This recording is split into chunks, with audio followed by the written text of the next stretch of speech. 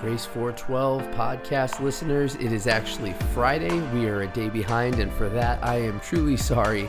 Yesterday, we had a bunch of construction going on upstairs. We were kind of finishing up the Engage class, and so shout out to the Kleins and the 4th through 6th graders. They've outgrown the room that they were in, and so they blew a couple of walls out, and they've got just an awesome room there as that class kind of prepares for the next step as they're getting ready to transition into Grace 412. And so we're excited for them, excited what God's doing in the 4th through 6th grade Engage class, excited what God's doing in Grace 412 as well. We started this new series 2 weeks ago called Counterculture. We talked about Daniel. We talked about how we can stand up and stand out for our faith and make a difference by being different. And remember, we laid this foundation that we're not talking about being the enemies of anything new or different or exciting or trendy, right? We had the XP Awards on Sunday night, and we were looking fresh. We were looking trendy. We were looking good. We were looking modern, and there's nothing at all wrong with that. Remember, culture is just a way of life for a specific group of people at a specific time. What we're talking about is going against the norm. We're talking about standing out and being different. In this day and age, but even in biblical times, there was this culture of sin and brokenness and selfishness and self-sufficiency and defeat and pride and all these other things that become just cultural normalities. And what we're talking about is standing out for our faith, standing out for our love for God and love for others. And so tonight, as we talk about counterculture, we're going to talk about probably the most familiar story ever, not just among Christians, but even those that don't believe the scriptures know the story of David and Goliath. But what we're going to see tonight through how the Israelites responded to Goliath, and through how David's brothers responded to the Philistine armies, and through how all these other people responded, we're going to see our culture parallels much more the Israelite culture than David. Our hearts parallel the other people in this story much more than David's. A lot of times when we hear this story, it's like, oh, you're David, you're brave, you're strong, you're worthy, and God's given you a Goliath because he knows you can handle it. And Wednesday night, we kind of channeled our inner Matt Chandler and made sure to proclaim, we're not David. More often than not, we're like a lot of the other characters in the story. And so we're going to study out 1 Samuel chapter 17 and kind of see where it is that we fall into place, where it is that culture falls into place, and how it is that we can make a difference by being different. So 1 Samuel 17, it says, now the Philistines gathered together their armies to battle. They were gathered together at Shochoh, which belonged to Judah, and pitched between Shochoh and Azekah in Ephesdammim.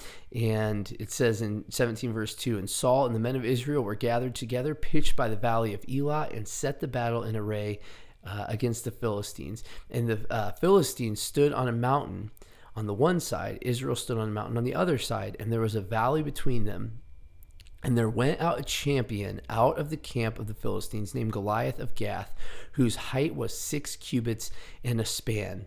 And so we know the story again. Israel's up to battle against the Philistines. Israel on one side of a valley, the Philistine army on the other side of the valley, and then Goliath comes in. Some people, historians, argue that he was only 4 cubits in his span, which would have been about 8 feet tall. We believe the truth of the Bible, and it says he was 6 cubits in a span, which would have made him about 11 feet tall. And he wasn't just a tall, lanky guy, but he was a champion. He was a warrior. And so he comes out, and you look what he says. We'll skip down to verse 8, and it says, he stood and he cried out unto the armies of Israel. He said unto them, why are you come out to set your battle in array? Am I not a Philistine, and you servants to Saul? Choose you a man for you. Let him come down to me, and if he be able to fight with me and to kill me, then we'll be your servants. But if I prevail against him and I kill him, then shall you be our servants and serve us. And so you see Goliath here, he's alongside the Philistines, challenging the Israelite people, and more specifically making a mockery of them and even making a mockery of God. And it's important for us to just stop right here and acknowledge the reality that sometimes we're like Goliath. Our culture is in direct opposition to God's will. to God's nature, to God's design. We are in direct opposition to this. You see this in the world today, right? But you see it even within our own hearts. Goliath says, we're going to do things our way. We're the Philistines. We're in control. We'll be defiant, and we're going to do what we want to do until someone bigger or stronger stops us. And you obviously see that in the culture of the world today. People calling evil good and good evil. People saying things like my truth instead of just the truth. But you see this in our own lives as well. We say, I get to decide where I go to school and who I'm going to be and what job I'm going to have. And God, he can just try to stop me. And we might not verbalize that audibly because we understand how foolish and rebellious that would be. But in the way that we live, we act as if we believe that to be true. And we are in direct opposition to God's will. And so I would just encourage us with the truth. God is always in control. That even when we are farthest away from what we feel like he would want us to do, even when we're living in sin and direct opposition to his design, that he is still in control and he is using all things for our good and for his glory. And so we can trust him in that. Sometimes we're like Goliath, but you go on to read in verse 19, it says, Now Saul and they and all the men of Israel were in the valley of Elah. They were fighting with the Philistines. David rose up early in the morning. He left the sheep of the keeper. He took and went as Jesse had commanded him, and he came to the trench as the host was going forth to fight, and he shouted for the battle. For Israel and the Philistines had put the battle in array, army against army. David left his carriage in the hand of the keeper of the carriage and ran into the army and came and saluted his brothers. And as he talked with them, behold, there came up the champion, the Philistine of Gath, Goliath by name, out of the armies of the Philistines, and spake according to the same words. And David heard them.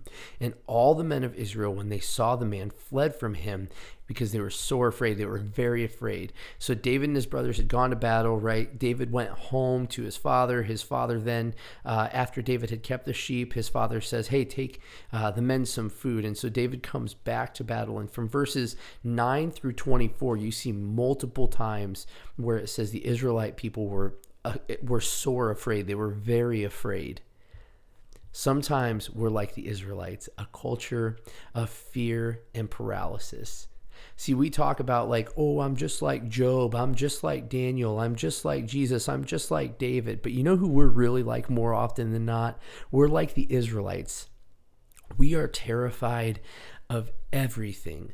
We're afraid people won't like us. We're afraid of what people will think. We're afraid of being hurt, or we're afraid that we're going to have to sacrifice. We're afraid that we'll be uncomfortable. We're scared of something new and different, but we're scared of stagnancy and we're scared of staying the same.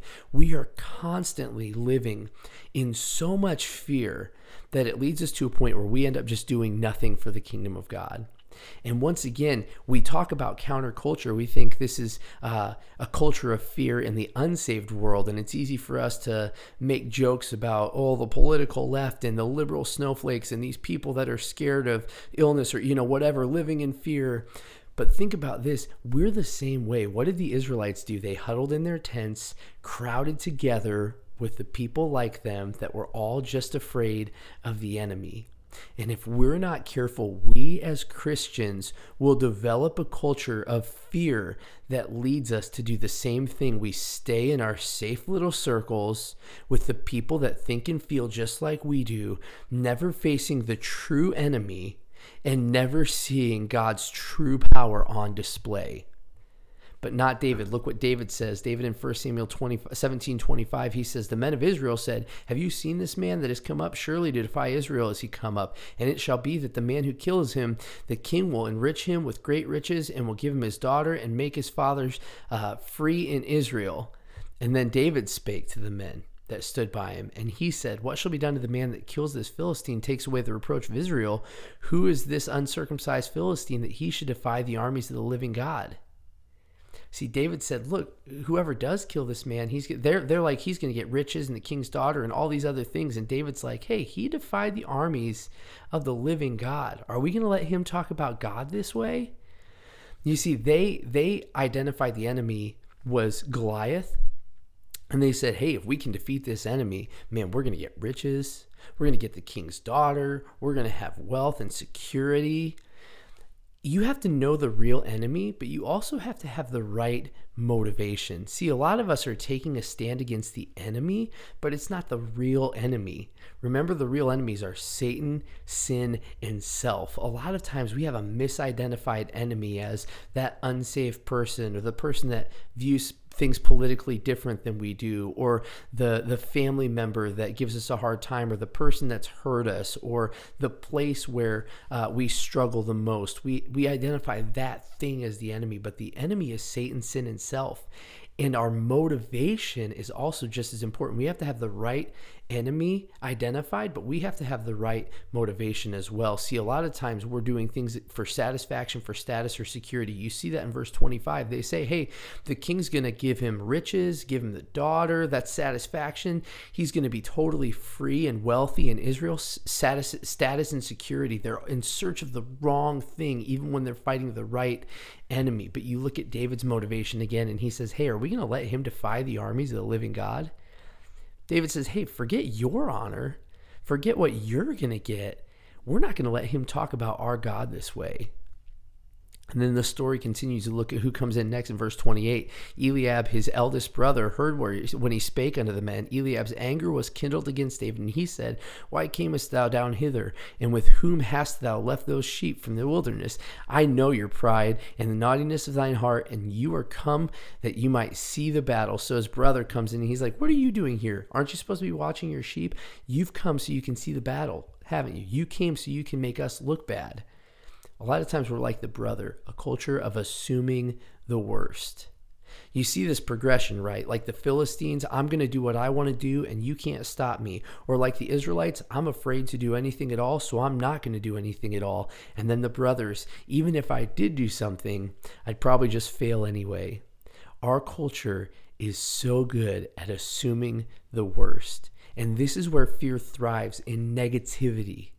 Another way to frame negativity, assuming the worst. See, fear and assuming the worst, it places an unknown, it places what we think is a known reality on an unknown future. We give the answer before we have it. We don't allow faith to play a factor. And these brothers, they fit right in with the culture of the rest of the Israelite army.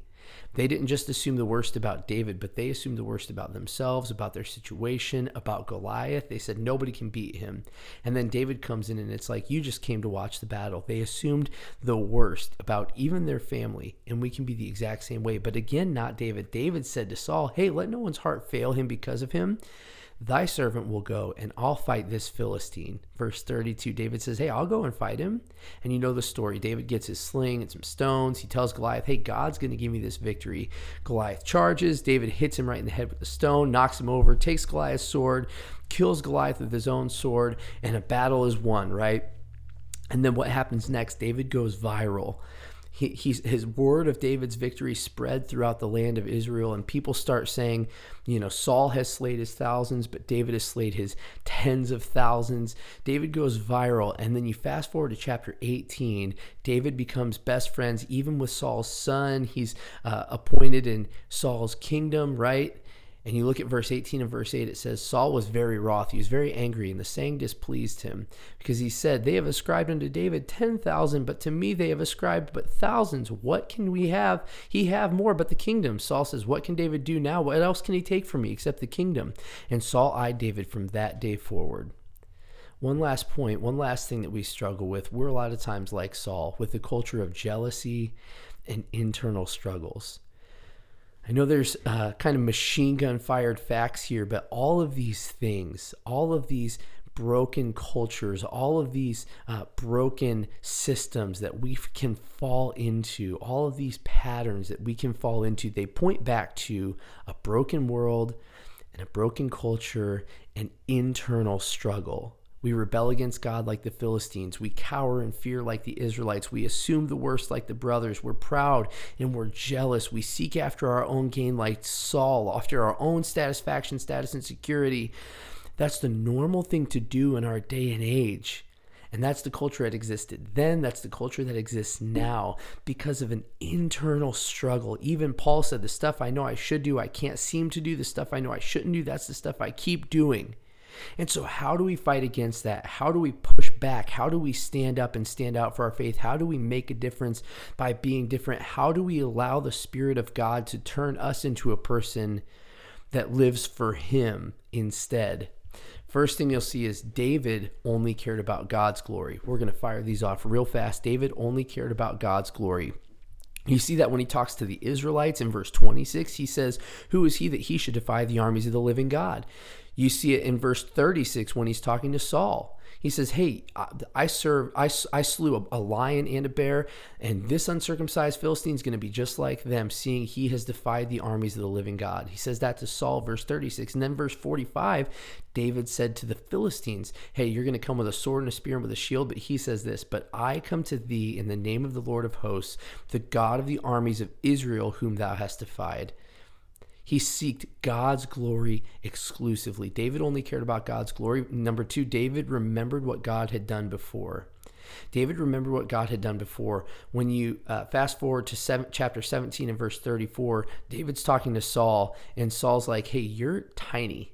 You're not a warrior. You're not going to be able to defeat this enemy." And David says in verse 34, "Hey, thy servant kept his father's sheep, and there came a lion and a bear and took a lamb out of the flock. And I went after him, I smote him, I delivered it out of his mouth. And when he arose against me, I caught him by his beard, I smote him, and I slew him." Verse 36, we just read it. "Your servant slew both the lion and the bear. This uncircumcised Philistine will be as one of them, seeing he hath defied the armies of the living God." And David said, "Moreover, the Lord that delivered me out of the paw of the lion and out of the paw of the bear, he will deliver me out of the hand of this Philistine." And Saul said to David, "Go, and the Lord be with you." David remembered what God had done before. David said, "When I was a shepherd, he allowed me to defeat a lion. He allowed me to defeat a bear. He protected me in those moments, and God can do the same thing here." David only cared about God's glory. He remembered what God had done before, and then David served with wisdom and humility. You see it so much through 1 Samuel 17 and 18. You see it in verses 14 and 15. He went back from the battle to keep his father's sheep. In verse 17 and 18, he obeyed his father. He brought food and served his brothers. In verse 20 and 22, it says he left early. He left somebody to watch over his sheep. He left somebody to watch over his carriage. And then in verse 36, he referred to himself as a servant when talking to Saul before he slayed Goliath. And then in verse 58, it says he remained a servant even after slaying Goliath. And then in verse 18 and verse 5, it says he remained a humble and faithful servant. David served with wisdom and humility. And so how do we fight against jealousy? How do we fight against internal battles? How do we fight against fear, against assuming the worst? How do we live counter to this culture? Like David, we seek God's glory above everything else. We remind ourselves of what God has already done in and through us, and now, most importantly, in and through the work of Jesus and the Holy Spirit working through us. And we continually and consistently serve with wisdom and humility where we are with what we've got, for God's glory, by His power, in His Spirit. That's our goal. That's our purpose. And so we're going to be back next week, continuing this counterculture series. Can't wait to talk to you next week. We'll see you then.